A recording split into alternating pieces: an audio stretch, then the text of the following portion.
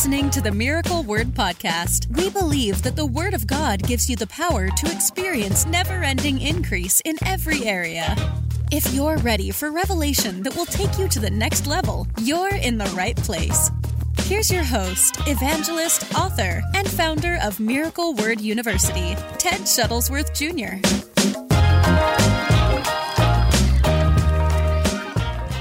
I want to take today to give you these 10 books, talk to you about it.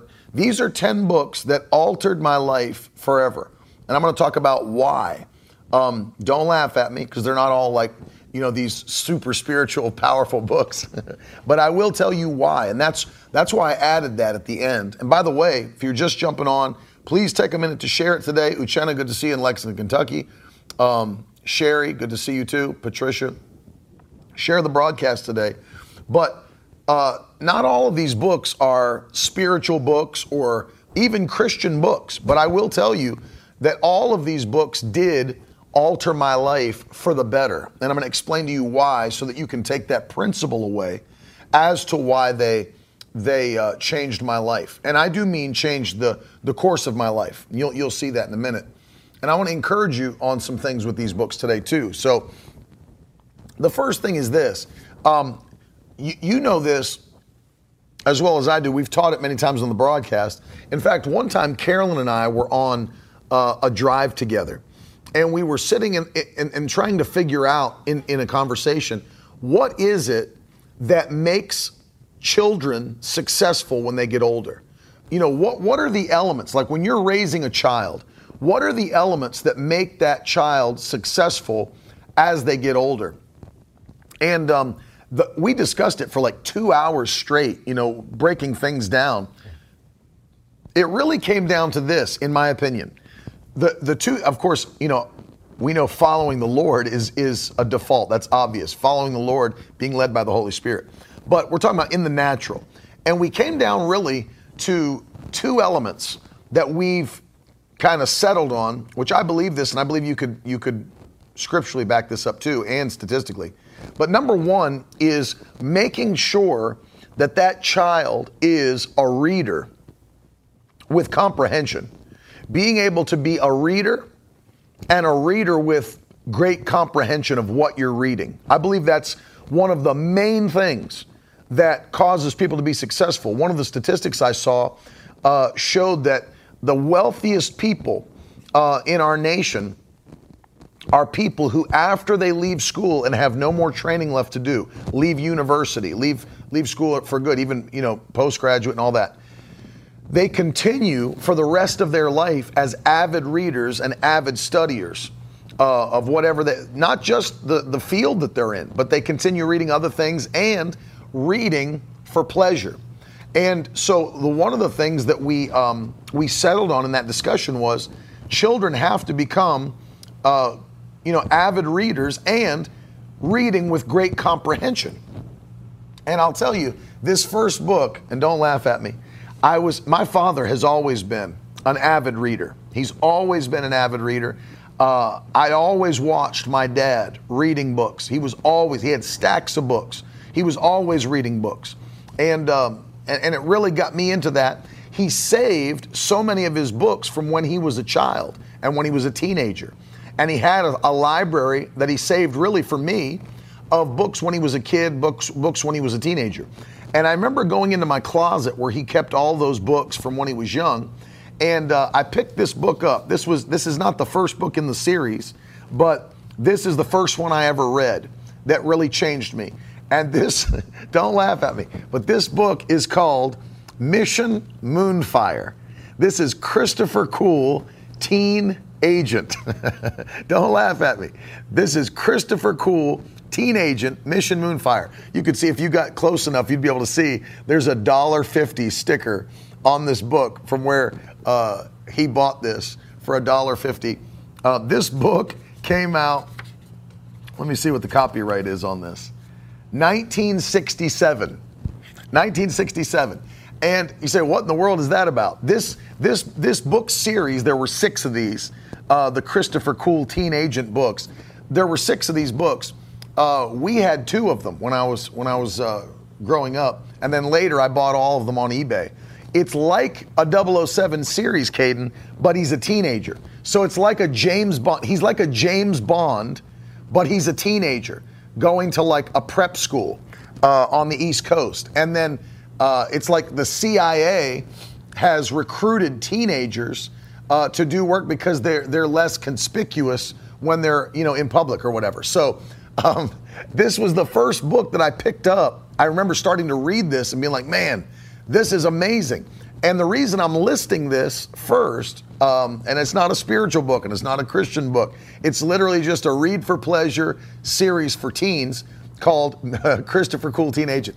The reason, though, is because it was this book that instilled in me a love for reading, truly a love for reading. And I can remember, you know, I'd seen movies and, you know, movies spark your imagination, but you know as well as I do, nothing sparks your imagination like a book does, because your imagination has to work to put all the scenes together and what you're seeing. And so when I read this for the first time, it blew my mind, because it was like, man, this whole world of reading is like, it's another level. It's beyond TV. It's beyond movies. It's beyond any of that. It's another level.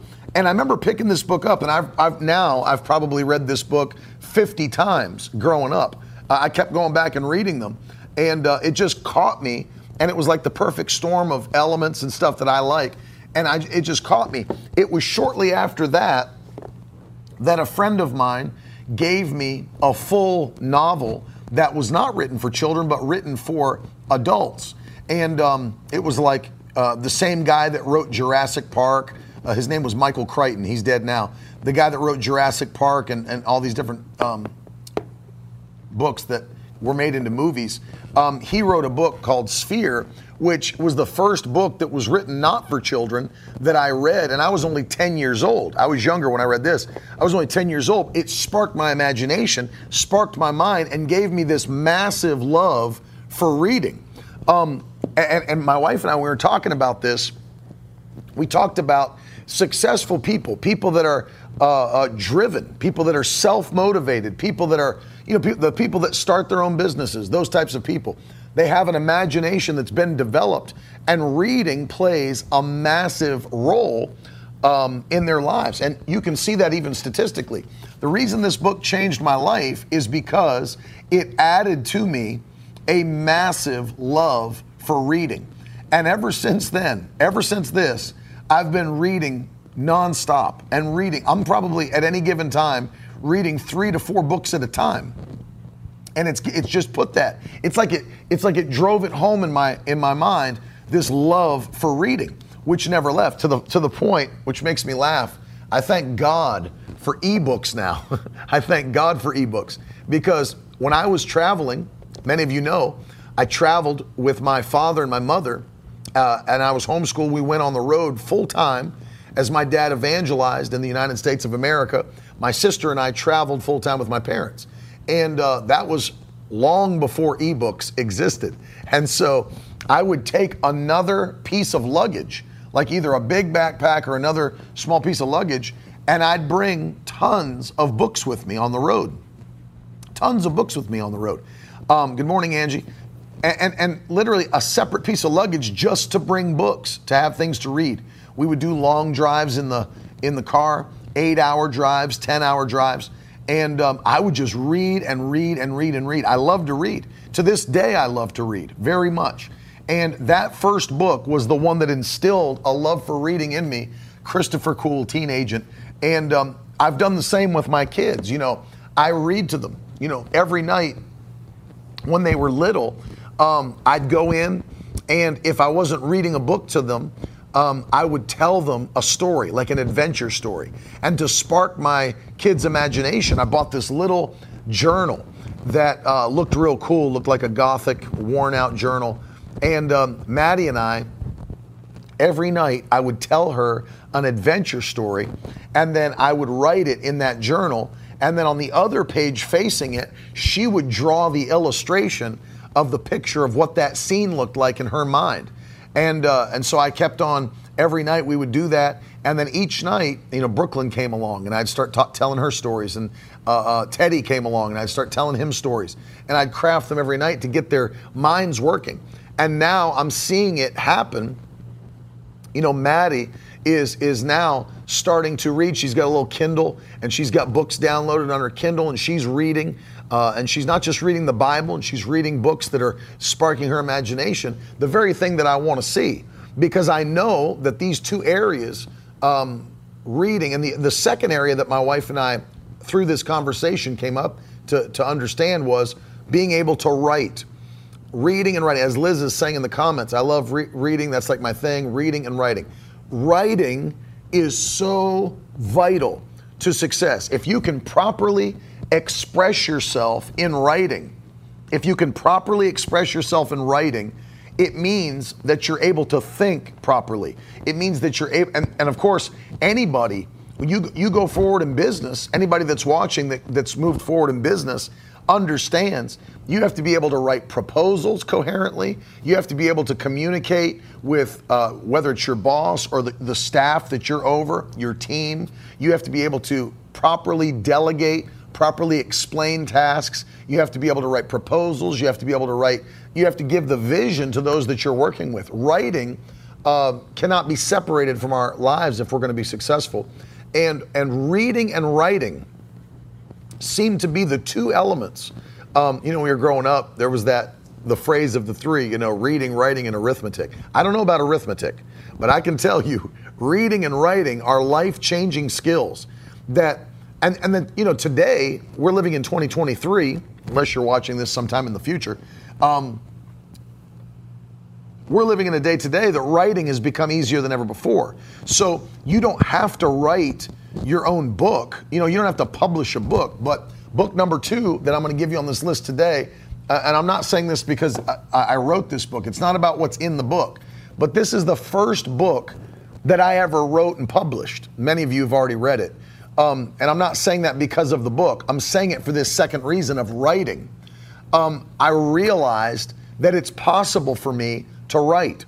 When, I had a burden in my heart to see young people delivered from depression and anxiety and suicidal thoughts and panic attacks.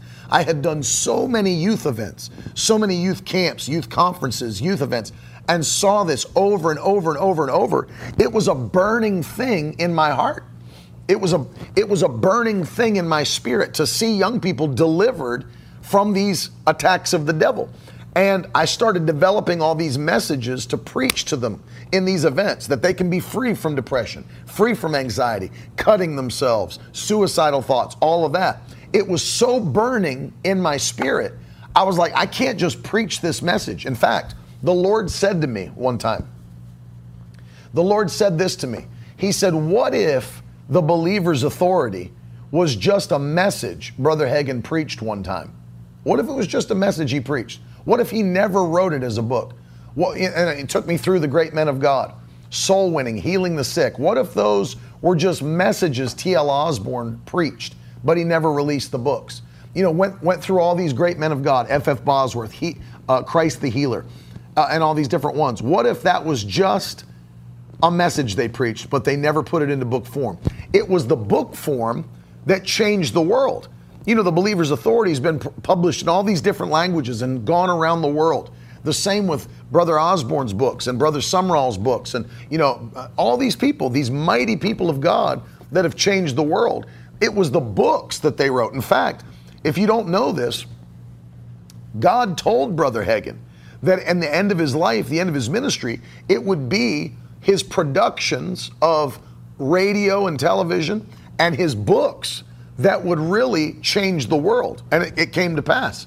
It came to pass. He has Bible schools to this day in many nations of the world. And people are reading his books around the world in their own languages. And so it's very true. I want to encourage you because this changed me, not because I wrote a book, but because it gave me the understanding I have the ability to write. I have the ability to write and produce materials that will change the world. And I can't tell you how many testimonies we've had come back from just this book, but this to me was a very important moment in my life because it allowed me to realize I can not only read, but I can properly write and produce these things to touch my generation and to touch the world. Now, we're in the process. Our books are being translated into different languages. Our books are being translated into Spanish, Dutch, German, Chinese. And so I'm excited about that. I have a desire to see it in Portuguese. And why? I want to see it touch the world. I would encourage you to do some form of writing. Now, let me say this to you. I would heavily, yes, before I say this, Liz asked the question, do you think a book about a life testimony can do that also? Yes. The greatest story that you have is your life story. Thank you, Marcus. The greatest story that you have is your life story. That's why when in many of these, when they're teaching you to share your faith, one of the things they'll tell you to do, share your faith by sharing your story first, your testimony. Because first of all, our brains as humans are wired to be attracted to stories and storylines. In fact, that's how things were passed down orally for many years, through stories, right? Why do you think Jesus taught with parables? Why do you think the greatest public speakers of our day and the previous days were all storytellers? In fact, this has been discovered and has been written about. There's a book by Carmine Gallo that's called The Storyteller's Secret. He covers everybody from Jesus to Joel Osteen and on down the line. And I don't even think he's a Christian, but he studied TED Talks. And he said the people who got the largest standing ovations at the end of their TED Talks and had the most response to their TED Talk were storytellers. And he speaks to corporations all over the world about this power of storytellers. People are starting to realize it, like Donald Miller, who's also an author, called Building a Story Brand, is a book he wrote, that stories drive everything. Think about the testimonials that you see on websites. Think about it. The story drives everything. And the story is what instills the principles. And so, to answer your question, yes, your story is the greatest thing you have to share your experience with somebody else who may be going through the same situation. And so, yes, I do think that, Liz. But I would encourage every person that's watching me, every person that's listening to me, to do some form of writing and level up your writing ability, your writing game. Whether that is just every day, taking 5 minutes or 10 minutes to journal, to write about what you've been doing, what you're planning to do, what's been happening in your life. Take those moments every day to journal, to take notes, whatever it is. Write. If you feel like, man, I do enjoy writing, start a blog about the thing you love and write and write and write and develop those skills. I'm telling you, it's a life-changing thing, and it did change my life. I'll tell you another thing that a lot of people don't talk about, and this will lead me to the third book that changed my life. When you write something, I can tell you this, the things that I've written books about, and I think I'm coming up on, what are we coming up on, 10 books? This next book will be book 10, I can't remember.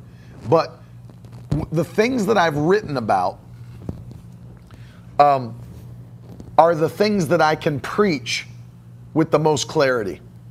Let me say that again. The things that I've written about are the things that I preach with the most clarity. Why is that?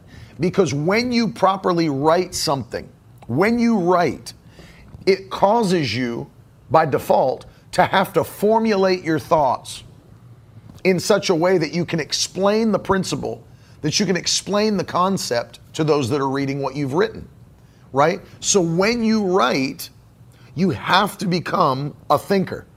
When you write, you have to be able to formulate your thoughts. It's one of the reasons that it's a mark of somebody that becomes successful. Not just reading and reading with comprehension, but writing. Because writing causes you to formulate your thoughts into a coherent pattern so that others can take on your thought process, right? It causes you to formulate your thoughts. That's why when you start to write about things, you'll even become a better communicator with how you speak to people, because you're teaching your mind how to formulate thoughts that can be then communicated to others who you want to have the same thought process that you have. And that's one of the things that I've noticed that changed in me is, when I started to write, I noticed it put my mind on a different place to where I started to realize this is the best way to communicate thoughts to people. One of the people that helped me with this the very most is my sister-in-law, because my sister-in-law at the early stages of my writing was my proofreader and my copy editor. And she knows this stuff backwards and front. But she was my proofreader and my copy editor. And she had very, very great feedback for me in the early stages, because I will tell you, I wrote things before this that I just never published. I wrote things because really I was learning how to write. I was learning how to get something across to people. But she had excellent feedback for me. And one of the things that she did tell me is, obviously your thought process is good, but my books were very much like this. The Bible says this, so you need to do this. And the Bible says this, so you need to do this. And the Bible says this, so you should do this. And that's good, and that's true. But Jesus didn't even teach like that. Jesus did not even teach like that. Jesus used parables. Jesus used examples. He used stories.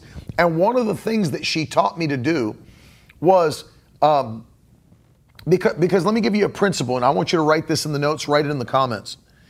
If you're trying to teach somebody something, it's not just your job to teach somebody something. It's your job to teach them in a way they can receive it from you. It is your job to teach them in a way they can receive it from you. Because otherwise, what's the point? You've tried to teach it, but they can't receive it. So at the very beginning, I even listen to preachers that preach like this. And I look and just shake my head because it makes me laugh. Because there's ways that you can say things to people that keeps them from even receiving it. For example, if you become accusatory in your preaching or your writing, right? It automatically turns the mind off. Turns the mind off. Some of you people, like this is how people preach to other people sitting there. Some of you people have a real problem. And I'm going to tell you, some of your problem is this. And it's a very accusatory way of preaching, right? Let me tell you what your problem is. Some of you have and listen, I get it. There might be people in the audience that do have a problem. But one of the things that will help you, and it has nothing to do with confrontation, has nothing to do with correction, and it has nothing to do with church government. But for example, people are more open to receive if you're teaching a principle. You teach it from a positive standpoint, but you also teach it in such a way where it's not, I'm hammering you that you are the issue, you have a problem, although they do. But one of the ways that you can even phrase something is saying, there are people who, right? There are people who deal with this. There are people who think this and have a wrong mindset. Why? They may be sitting right in front of me. They may be sitting in my church, right? There might be people sitting right there that they have that problem. They think like that. But I'm not coming at them and hammering their face. Let me tell you what your problem is. No, I'll say it in another way. There are people who have a problematic way of thinking. There are some people that think that, and then you teach like that. And then as people aren't stupid. People are sitting there thinking, I think like that. I have that problem. I battle that. And plus the Holy Spirit's helping you. The Holy Spirit's convicting people's hearts, right? So I don't have to sit there and say, let me tell you what some of y'all's problem is. Some of y'all have stinking thinking. And it's like, okay.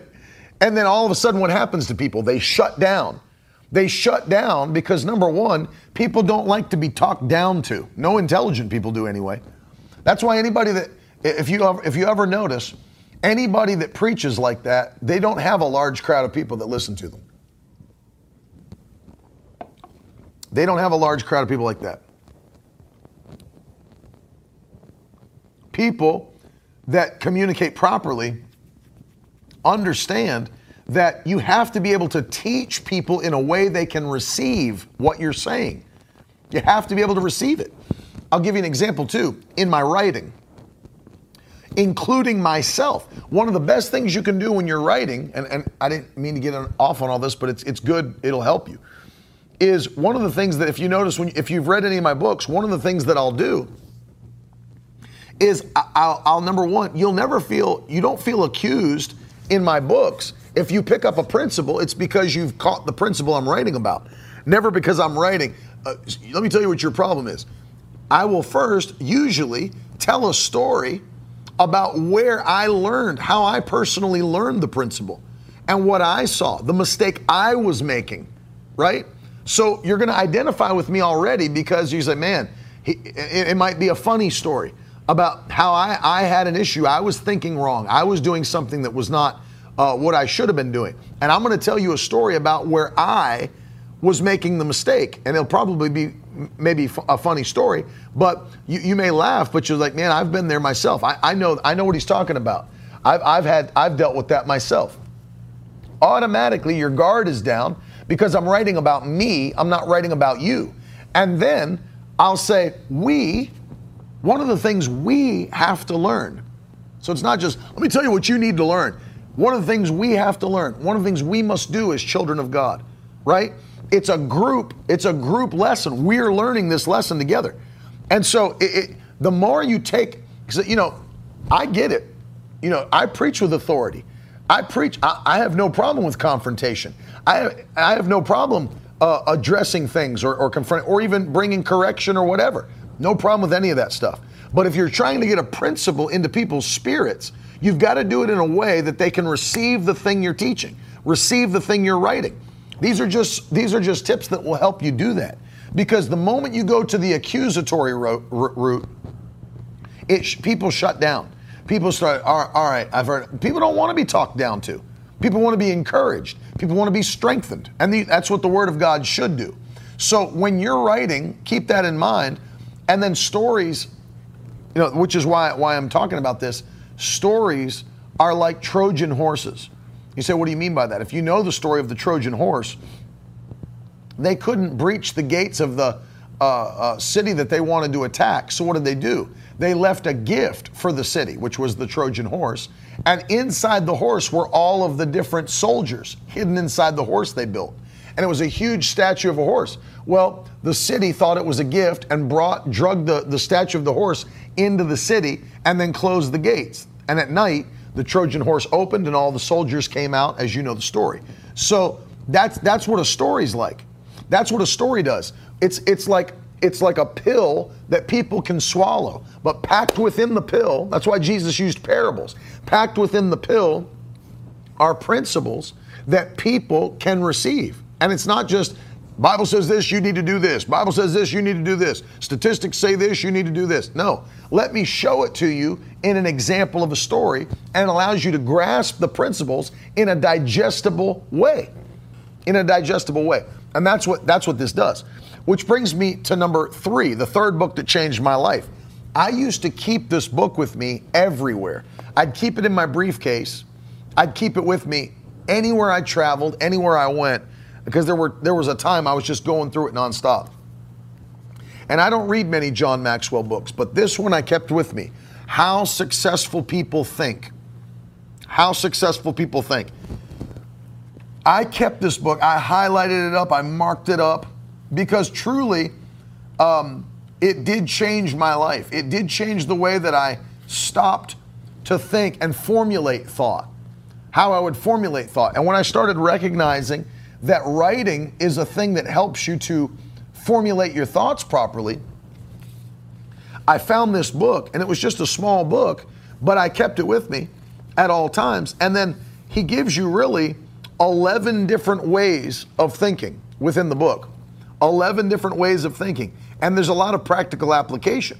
And I'll be very honest with you. I believe this, that in our generation, there's a lot of people that do not think things through properly. There's a lot of people that don't even know how to think. There's a lot of people that aren't even logical thinkers.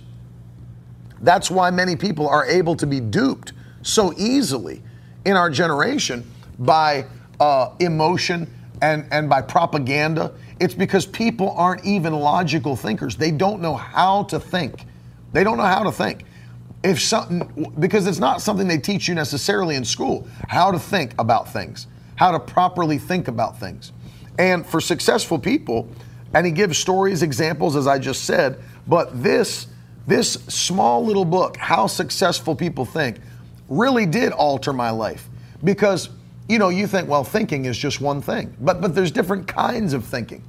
There's different kinds of thinking. For example, he talks about big picture thinking versus focused thinking versus creative thinking and realistic thinking, strategic thinking. He goes through these principles, 11 different types of thinking in this one little book, which literally I kept with me everywhere I went. And if I was on a plane, if I was on a ride somewhere, somebody was driving me somewhere, whatever, I'd pull this out and just get it. And then I would, okay, I've got this going on in my life. How can I take myself through these different types of thinking for what I'm doing next, for the next thing I'm tackling in my life, my ministry?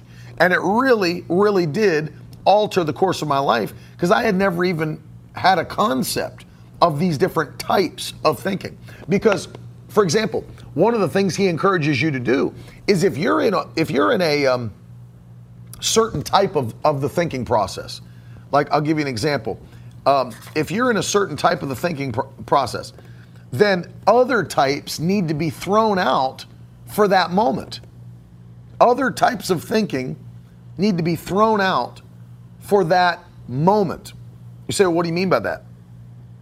Well, for example, if you're in the process of big picture thinking or creative thinking, for example, where you're brainstorming, okay? You're brainstorming, then anything goes in that moment. Anything goes. I'm just writing down ideas. I don't care if they're possible. I don't care if they cost $1 billion. I'm just writing everything down. It's the moment of thinking where anything goes, and I'm just writing down every idea I could possibly conceive in that moment. Well, in that moment, realistic thinking needs to go out the window. Strategic thinking needs to go out the window. All these other things need to, because they're limiting all of the possibilities that you could be putting down. And then once you've got that, you can move on to a different type of thinking. Okay, well, here's all the things that I thought of. Now, which one of these are realistic? Which one of these are strategic to my purpose, my ministry, my life, my business, and all these things? And so he teaches you how to take steps through the process. I thought this was so amazing. I've recommended it to so many different people.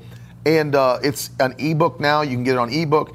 But this is absolutely a great book. And it taught me why the process of thinking and how to think was so vital in the life of a successful person. He talks about S. Truett Cathy that started Chick-fil-A and what he learned from S. Truett Cathy, who at the beginning of every month, think about this. Good morning, Tim.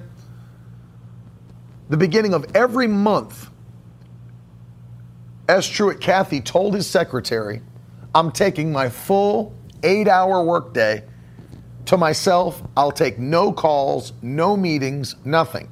And in that first day of the new month, he would plan and think about the next 40 days of his business. And people asked him, why did you do 40 days instead of 30 the next 30? He said, because it gives me a 10-day buffer period as I go into the next month, that things are already thought about, things are already planned. So he gives himself a buffer as he's getting ready to plan the next 40 days. And just understanding, these things are being employed by those that are crushing it, by those that are truly successful. I'll say this as well, when it comes to thinking, possibility thinking, being able to log your thoughts. So going back to being able to write, being able to take notes and remember, and having a system. This is an honorable mention. I won't include this in the 10, but one of the things you need to understand, I need to understand, and I had to figure this out for myself, was that our brains are not created to store tons and tons of information. Our brains are great for coming up with ideas. Our brains are great for those generative things, but they're not great for remembering everything throughout your entire life. Like, for example, could you sit down and tell me the ins and outs of every book you've ever read in your life? Every business book? Could you sit down and tell me the ins and outs, all of the big takeaways from every book you've ever read? No, nobody can do that. I mean, if you can, you have a very, very unique mind, but the average person, your brain is not built to do that. And so I learned that lesson, that you have to have something in place what we would call a second brain system. I learned that from, his name is Tiago. Help me, Tiffany, in the comments. I always forget his last name. I'll tell it to you because he put a book out on it. The second brain system. She'll put it in the comments if she's listening. Forte. Tiago Forte. It's called Building a Second Brain, I believe is the name of the book. Building a Second Brain. Tiago, Tiago, Forte. Forte. And he teaches how your brain is not meant to store all that information at once. So you got to come up with a plan. Early on, I started using Microsoft OneNote. I still use it today. I use it for everything. I use it for everything I'm ever going to remember, anything I clip from the internet, anything I'm about to write, anything, any book I'm going to write, anything. I keep it in there. All my messages are kept in there, my illustrations, everything I have. It's a second brain system. So as you're thinking, you have to log the things you're thinking. I thought about something a preacher said one time who taught wisdom for his entire ministry. He said, I've written so many books. I taught on wisdom my whole life, and I never thought to keep one book for myself where I wrote down everything God ever told me in one book, and I wish that I had. It was his one regret. And he said, I wish I'd have done that. I'm encouraging you to do it, to not just read, to not just write, and as you think, but to log all of those things so that you never lose them. Because your thoughts, what God gives you, the things that God speaks to you are vital to your life and should be recorded in such a way that you never lose them. That's what these gave me. The ability to understand, I need to know and remember everything that the Lord is leading me with and showing me. Which brings me to number 4. This book altered my life, no question about it. Talking about the Lord's leading. It's Brother Hagin's book, How You Can Be Led by the Spirit of God. How You Can Be Led by the Spirit of God by Kenneth E. Hagin. This book, I believe, is a must for every Spirit-filled Christian to read. Everyone. Because the number one thing I'm seeing in our generation with young people moving forward with their life, it's like almost nobody consults the Lord as to what they should do with their life. And it's mind-blowing to me. We're Spirit-filled Christians, and we know God has a plan for our lives. We know He has a purpose for us, but then people make huge life decisions. What they're going to do with their life, where they're going to go to college, who they're going to marry, where they're going to live, what career's theirs. All these decisions without ever fasting, praying, and consulting the Holy Spirit. That blows my mind. I can understand unbelievers doing that, but I can't understand Spirit-filled Christians living their life like that. I cannot understand it. How do they go through their life not ever consulting the Holy Spirit about what they should do with their life? That's what changed my life at the very beginning. I knew the Lord called me I was led by the Spirit at 5 years old to go to the altar, knowing God has called me to preach the gospel. 5 years old, I was called to preach the gospel. When I was 17 years old, the Holy Spirit led me away from my own decisions to the decisions He had for me about where to attend Bible school. All the different things in my life. You've heard me teach on it many times. Where to live, what to do, where to go next. Instead, move to Virginia Beach, move to Florida, start a church. All the things. There have been leadings of the Holy Spirit. This is the key. This is the key. You've got to be led by the Spirit of God. You've got to be led by the Spirit of God. And if I could transfer 2 things to the next generation, if I could leave behind something that would be instilled in your spirit to the next generation, it would be, number 1, a love for the Word of God, a love for the written Word of God, a love to read it, a love to obey it, a love for God's Word. And the second thing would be a love for the Holy Spirit and a sensitivity to be led by the Holy Ghost. This changes everything. It changes everything. And so if I could leave 2 things to the next generation, it would be those 2 things. A love for God's Word and a desire and a sensitivity to be led by the Spirit of God. This is number 4 that altered my life forever. How to be led by the Spirit of God, Kenneth E. Hagin. Number 5, growing up with my father and being able to travel on the road with R.W. Schambach in his product tent every night. He had books that he offered. This book he talked about often, and it was not a book that he wrote, but it was a book that he offered from his mentor, A.A. Allen. That book is The Price of God's Miracle Working Power. This book went out of print, but luckily it became a public domain book. Our ministry, and I thank God for Tiffany, she spent so much time relaying this out, proofreading it, checking it, laid this book out and reprinted it. This is now available once again through our ministry. If you go to our website, shop.miracleword.com, this was an out-of-print book. It's now, I've offered it again. It's an amazing book. The Price of God's Miracle Working Power by A.A. Allen, who was a mighty, mighty man of God during the Voice of Healing revival after World War II. Many creative miracles performed in his ministry. And he was seeing no miracles in his ministry. And he was frustrated.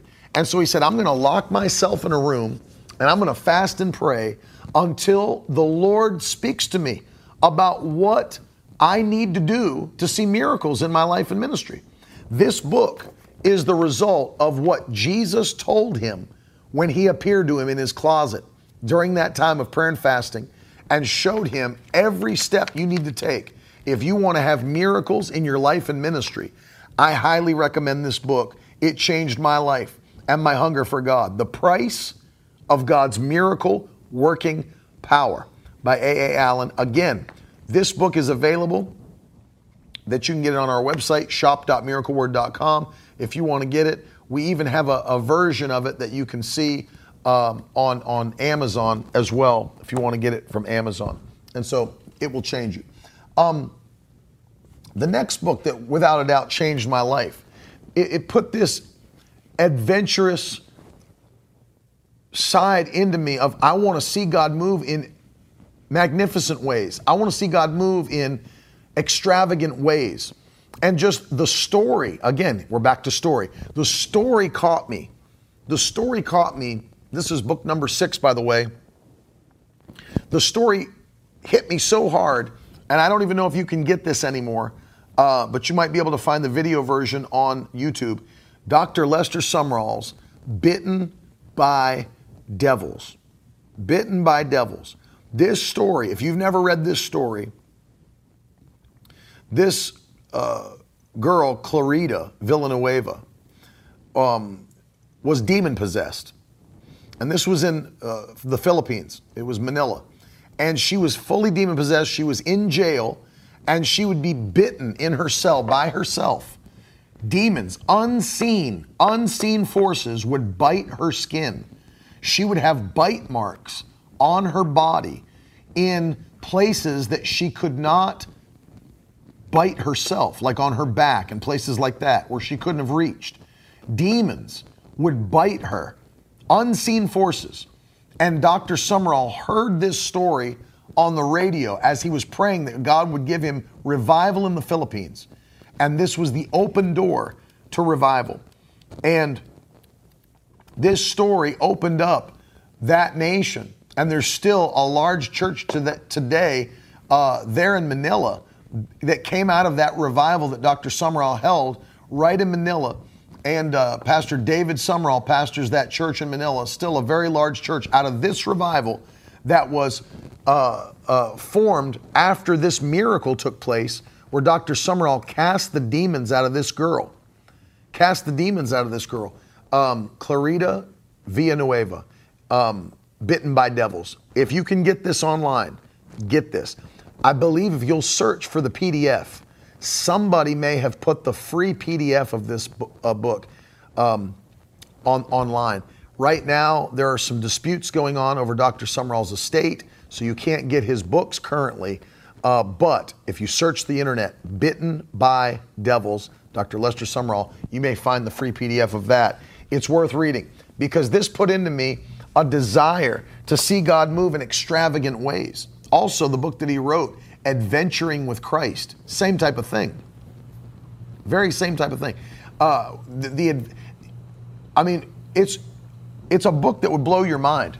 In fact, I would encourage you to get both if you can find them. Adventuring with Christ, Dr. Lester Sumrall, Bitten by Devils. Ashley said there's a video on YouTube of it as well. Yes, there is. I would encourage you to watch that. But if you can get it and read it. But also Adventuring with Christ, along with that one. The things that happened before there were worldwide communications or cell phones or email. God led Dr. Sumrall around the world in a miraculous fashion. It put the desire in me to see God do those magnificent things in my life and my ministry. I encourage you to get both of those. Number 7, no question. Understanding Financial Prosperity by Dr. David Oyedepo. Bishop Oyedepo wrote this book. It is almost 400 pages long. You can see there's a thickness to it. Almost 400 pages long. I promise you, this is the greatest book on financial prosperity that you will read. No question. This is the greatest book on financial prosperity that you will read. From a man who is fully experiencing in a third world nation where they're in a major recession and has had supernatural prosperity in his ministry for decades. We're not talking about somebody's opinions. This is tried and true, proven in a place where people think you can't have prosperity, and they have it at a higher level than any church in the United States has it. Understanding Financial Prosperity. This book, here's what blows my mind. I'll show you something because I show people this, they can't believe it. But people think that the prosperity message is just about giving, and it is about giving. But in this 400-page book, this much in the middle, if you can see that, this much in the middle is about giving. This is the section about giving. And there are so many other things he covers in this book about financial prosperity that will blow your mind. And financial prosperity is God's desire for every believer. Every believer, not some believers, every believer. God wants you to overflow financially. There's no question about it. This book will not only show you why, but how to walk in financial prosperity. And I had read other books on prosperity, many others. And my library is filled with other books on financial prosperity. This sits atop all of them. This is the gold standard in books on financial prosperity. This is the gold standard. Now, I will say this to you. Sometimes it's harder to get those books because they come from Nigeria, but we just found something out that is so awesome. I don't know if you're an Apple user or not, but if you are, you're in great luck because Bishop Oyedepo's ministry has started to release these legacy editions on Apple Books. And one of them is on, and he's done them, they're topical. So there's like one on faith, there's one on healing, there's one on the power of the word, there's one on prosperity. And in those topical legacy releases on Apple Books, it's every book he's ever written on that topic. So if you were to just buy the financial pack on Apple Books that he released, it has including this one, it has every book that he's ever written on prosperity in that one financial pack legacy series. I bought them all. Very, very powerful. But if you don't have an Apple device and you want to get it, probably the best way to do it, I think now Understanding Financial Prosperity is on Kindle. If you have a Kindle app on your phone, it will help you.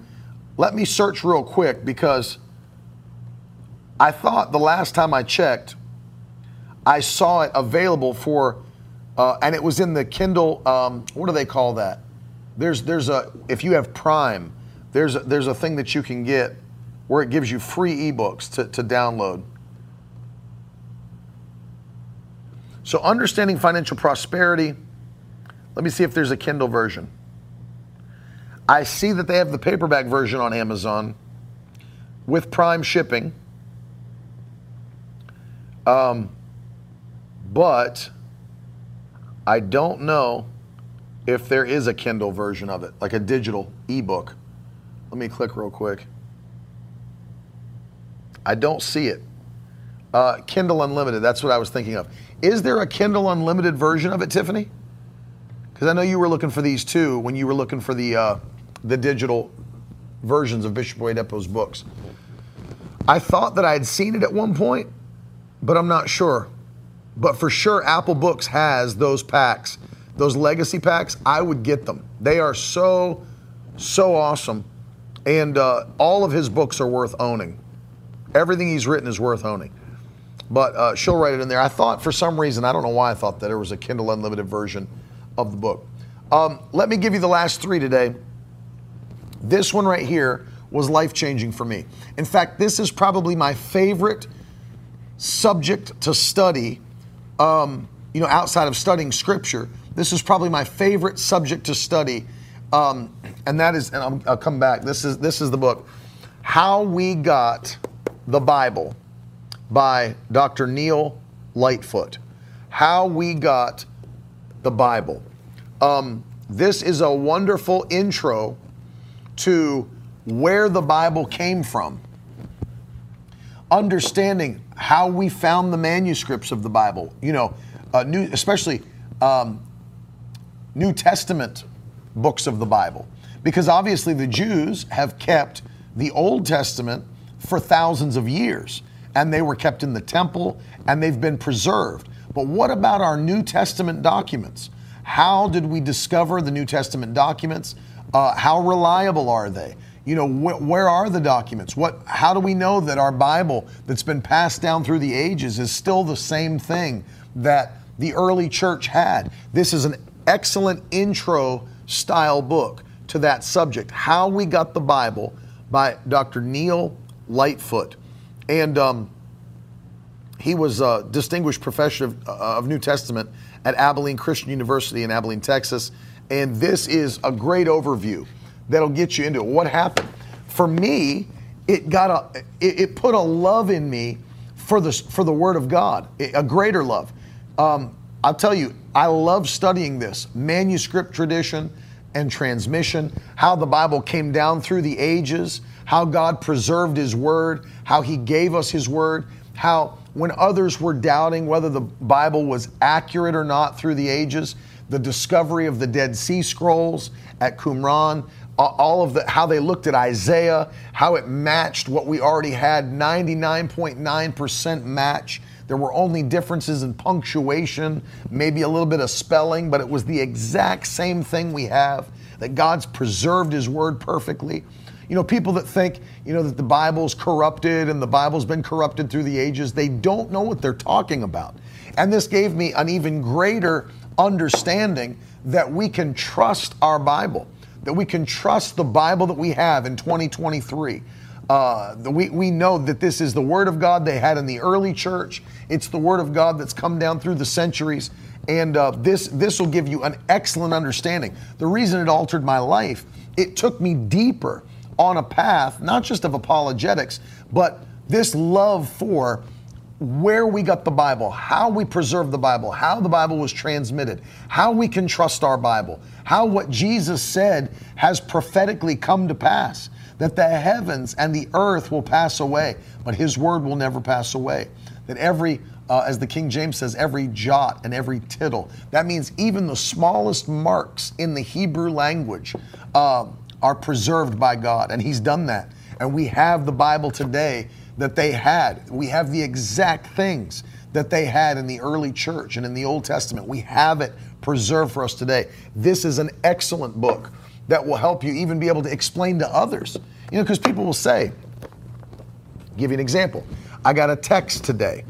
I got a text as I was coming over to do this broadcast, and somebody said, hey, I was reading my NIV Bible, and I realized they're taking scriptures out of the Bible. They're taking verses out of the Bible. Nope, they're not taking verses out of the Bible.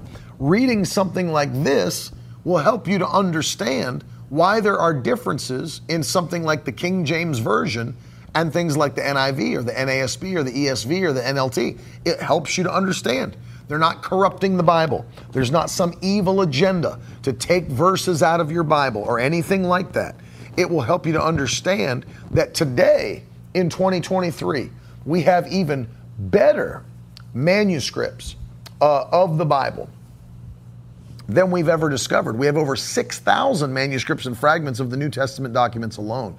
Absolutely amazing.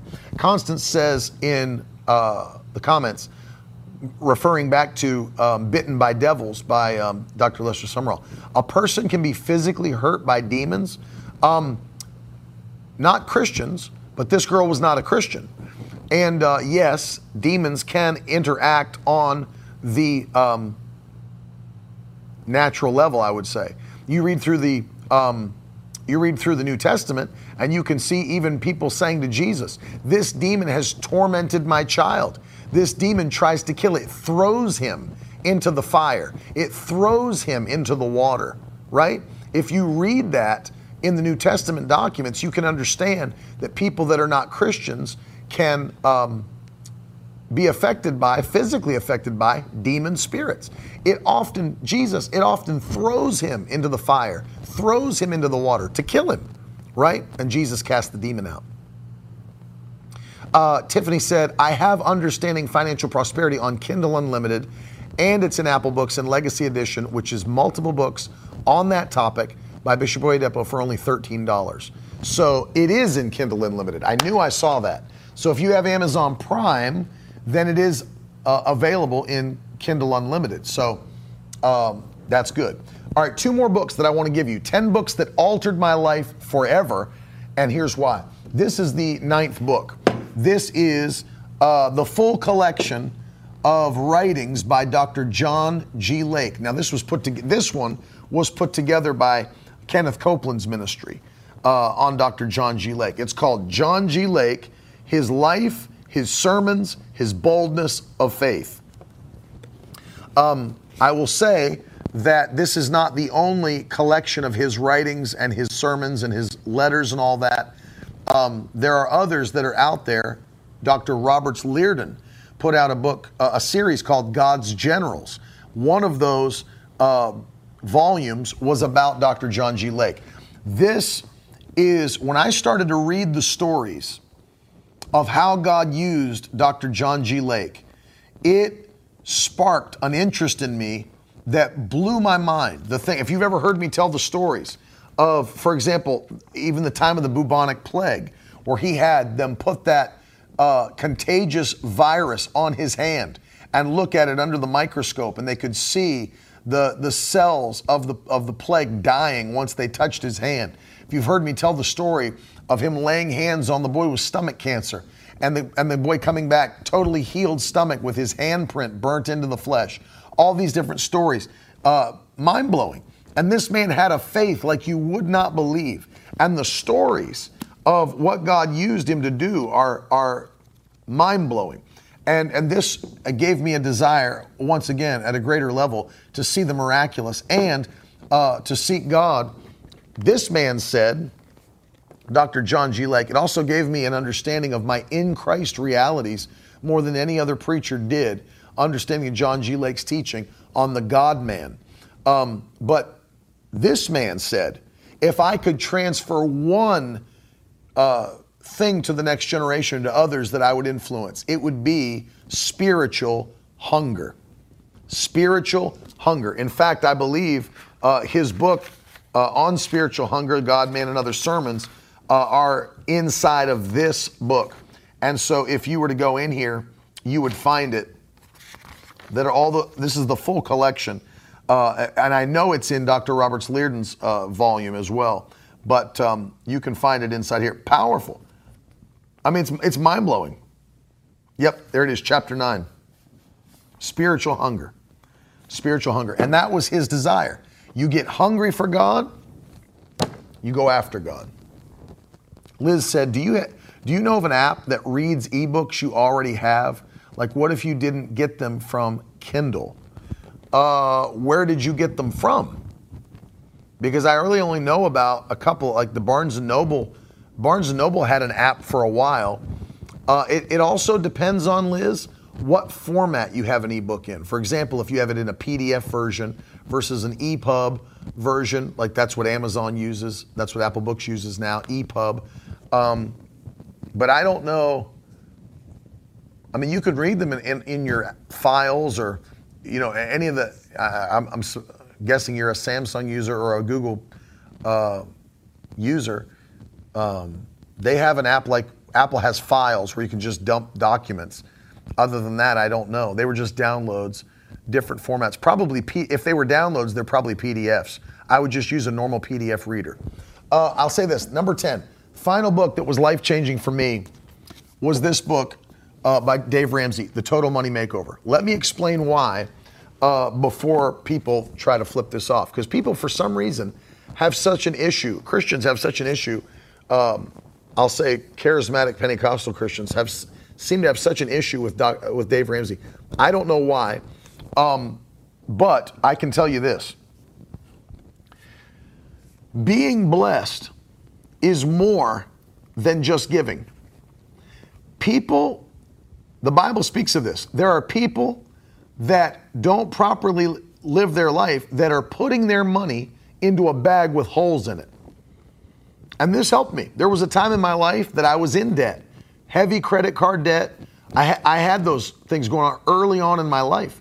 And I made dumb decisions to, rack up credit card debt.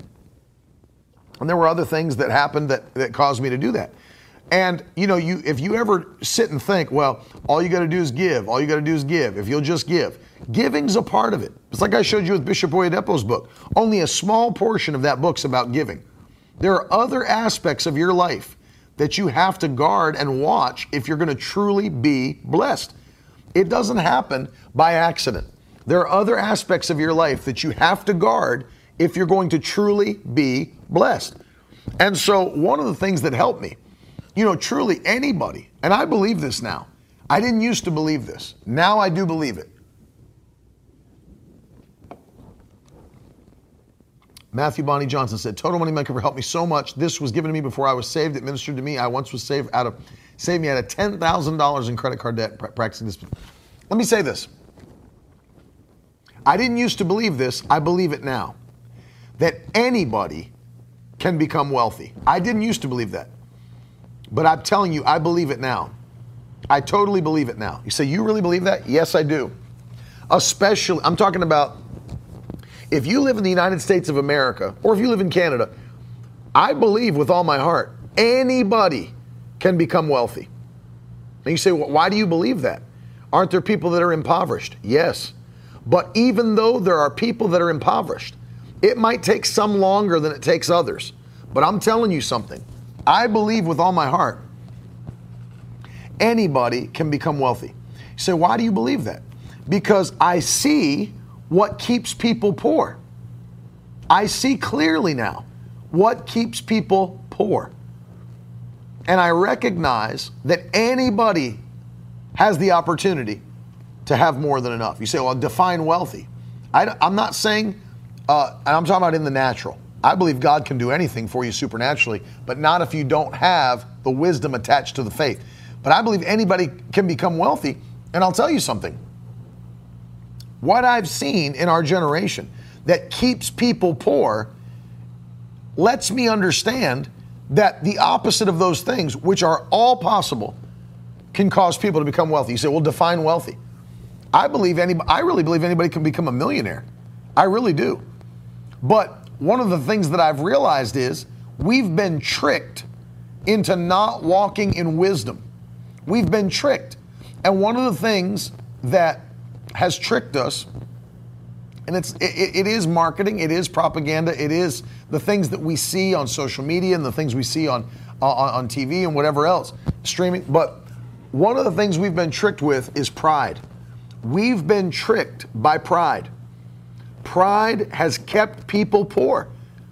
And it's amazing to me that it goes with what the Bible says. Pride goes before destruction and a haughty spirit before a fall.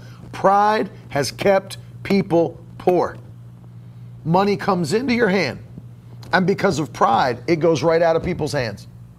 It comes into people's hands, And because of pride, it goes right out of people's hands. Because they feel like they have to do so much to impress other people. Got to impress them. Got to impress them with my clothes. Got to impress them with my shoes. Got to impress them with my watch. Got to impress them with my car. Got to impress them with my stuff. And I'm telling you, that's pure pride. Pure pride.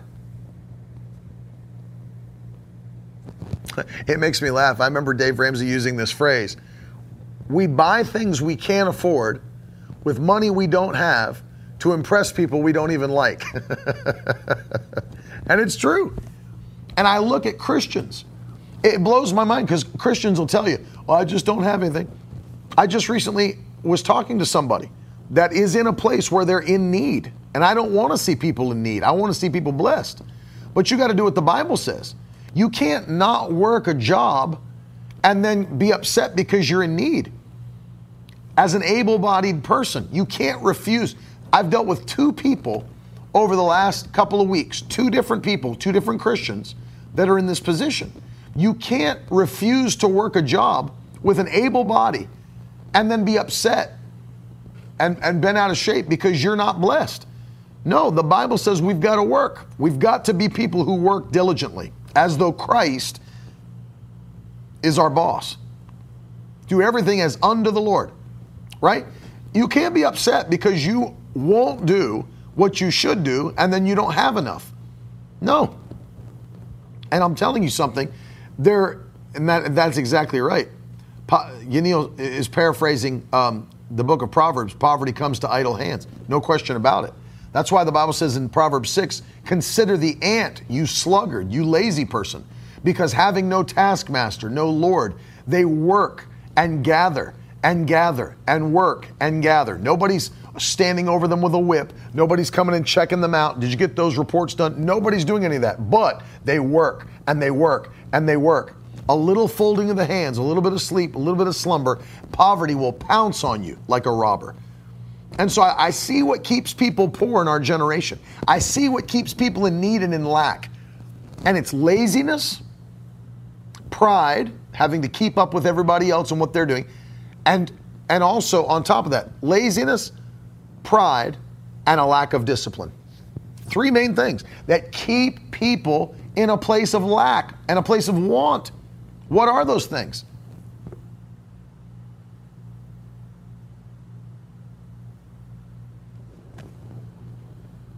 And you have to get away from those 3 things. You have to keep away. Laziness, pride, lack of discipline. You have to get away. This book helped me understand that. This book helped me understand that I wasn't being lazy, but I did have a lack of discipline. And to a degree, I was operating in that pride, and it's so tricky because it doesn't feel like pride. Doesn't feel like pride, but it is a form of pride. It is a form of pride. Doesn't mean you can't have nice things, but it does mean you don't do, God wants us to be good stewards of what He's given us. And I'll tell you one of the things that shifted in my life. Of course, I got out of debt quickly with this. I got out of debt very quickly. But one of the things that shifted in my life is, number one, I changed my life. I never wanted to be in a place where it's like, I'd love to give, but I don't have money to give. No, He gives seed to the sower. But what I found out was many sowers are eating their seed instead of sowing their seed. Am I just blowing my money on shoes and clothes and experiences and whatever, and I have nothing for God? So Carolyn and I made up in our mind. We made up in our mind, I'll never buy something for myself or for my wife or for my kids that I've not given much more to God first. He's first. He's the priority. I would never spend $5,000 on some vacation. I would never spend $5,000 on a watch. If I've never given God a $5,000 offering, that shows me that I care more about my watch, more about my vacation than I do about the kingdom of God. And the Lord knows, I told Him, that'll never be my story. Never. I'll never put myself over your kingdom. I'll never do more for me than I do for you. Ever. Ever. And so we made up in our mind, God's first. God is first. If you put him first, he puts you first. But how do you get to that place? By living a life of discipline. So can't you walk in the overflow? Yes, you can walk in the overflow. I am as prosperity minded as they come. I promise you that. I promise you that. You'll never hear me badmouth prosperity. I preach prosperity to its fullest, to the nth degree. God is a God of multiplication. God's a God that provides. He's a God of more than enough, but he can't help people that every time he blesses them, it goes right out the back door. You know what I was thinking about in this is when people say, well, I just have nothing. I don't understand. And then people get all bent out of shape. Well, God, I thought God was going to bring me a harvest. He's been bringing you harvests. It's just that they go out the back door.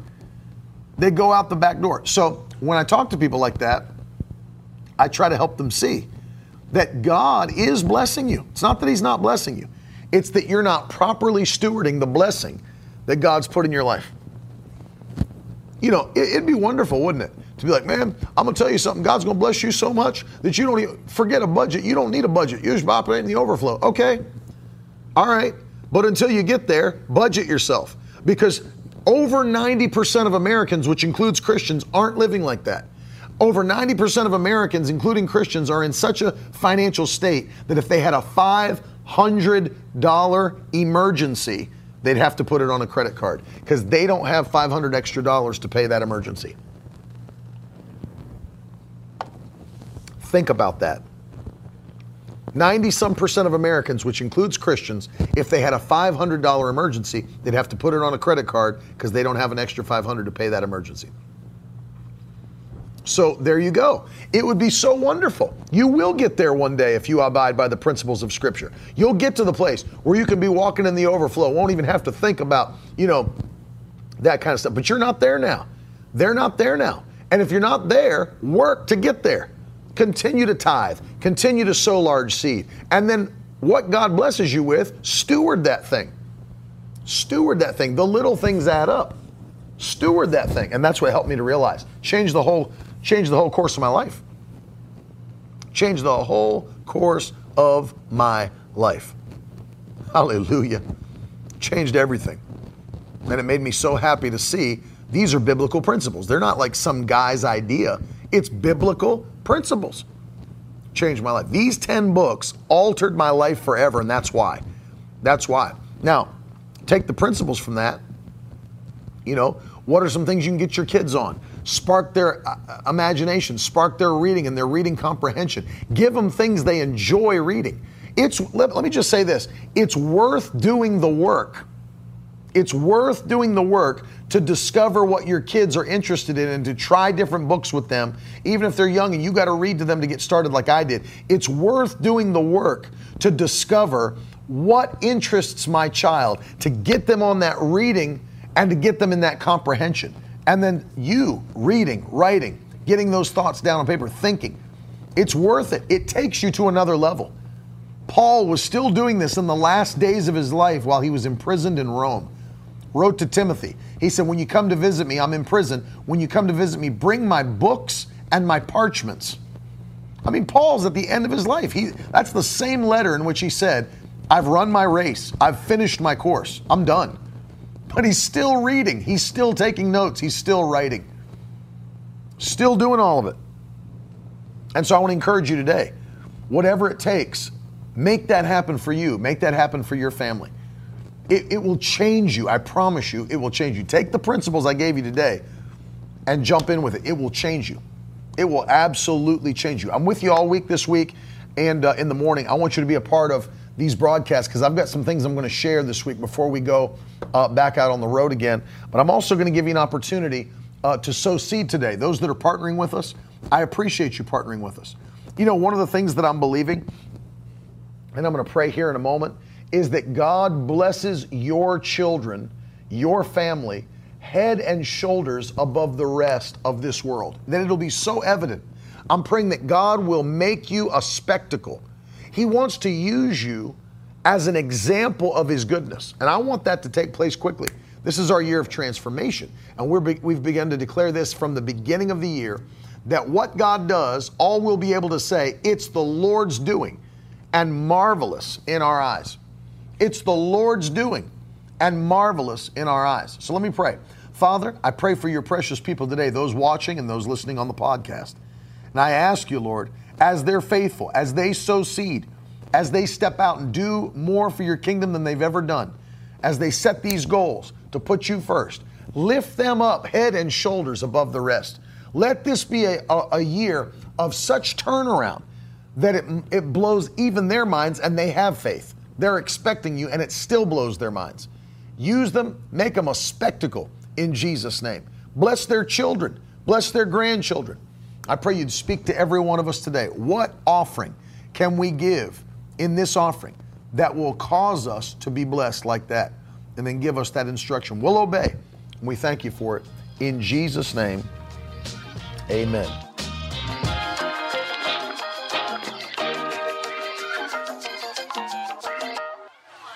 Now that's the stuff leaders should be made of.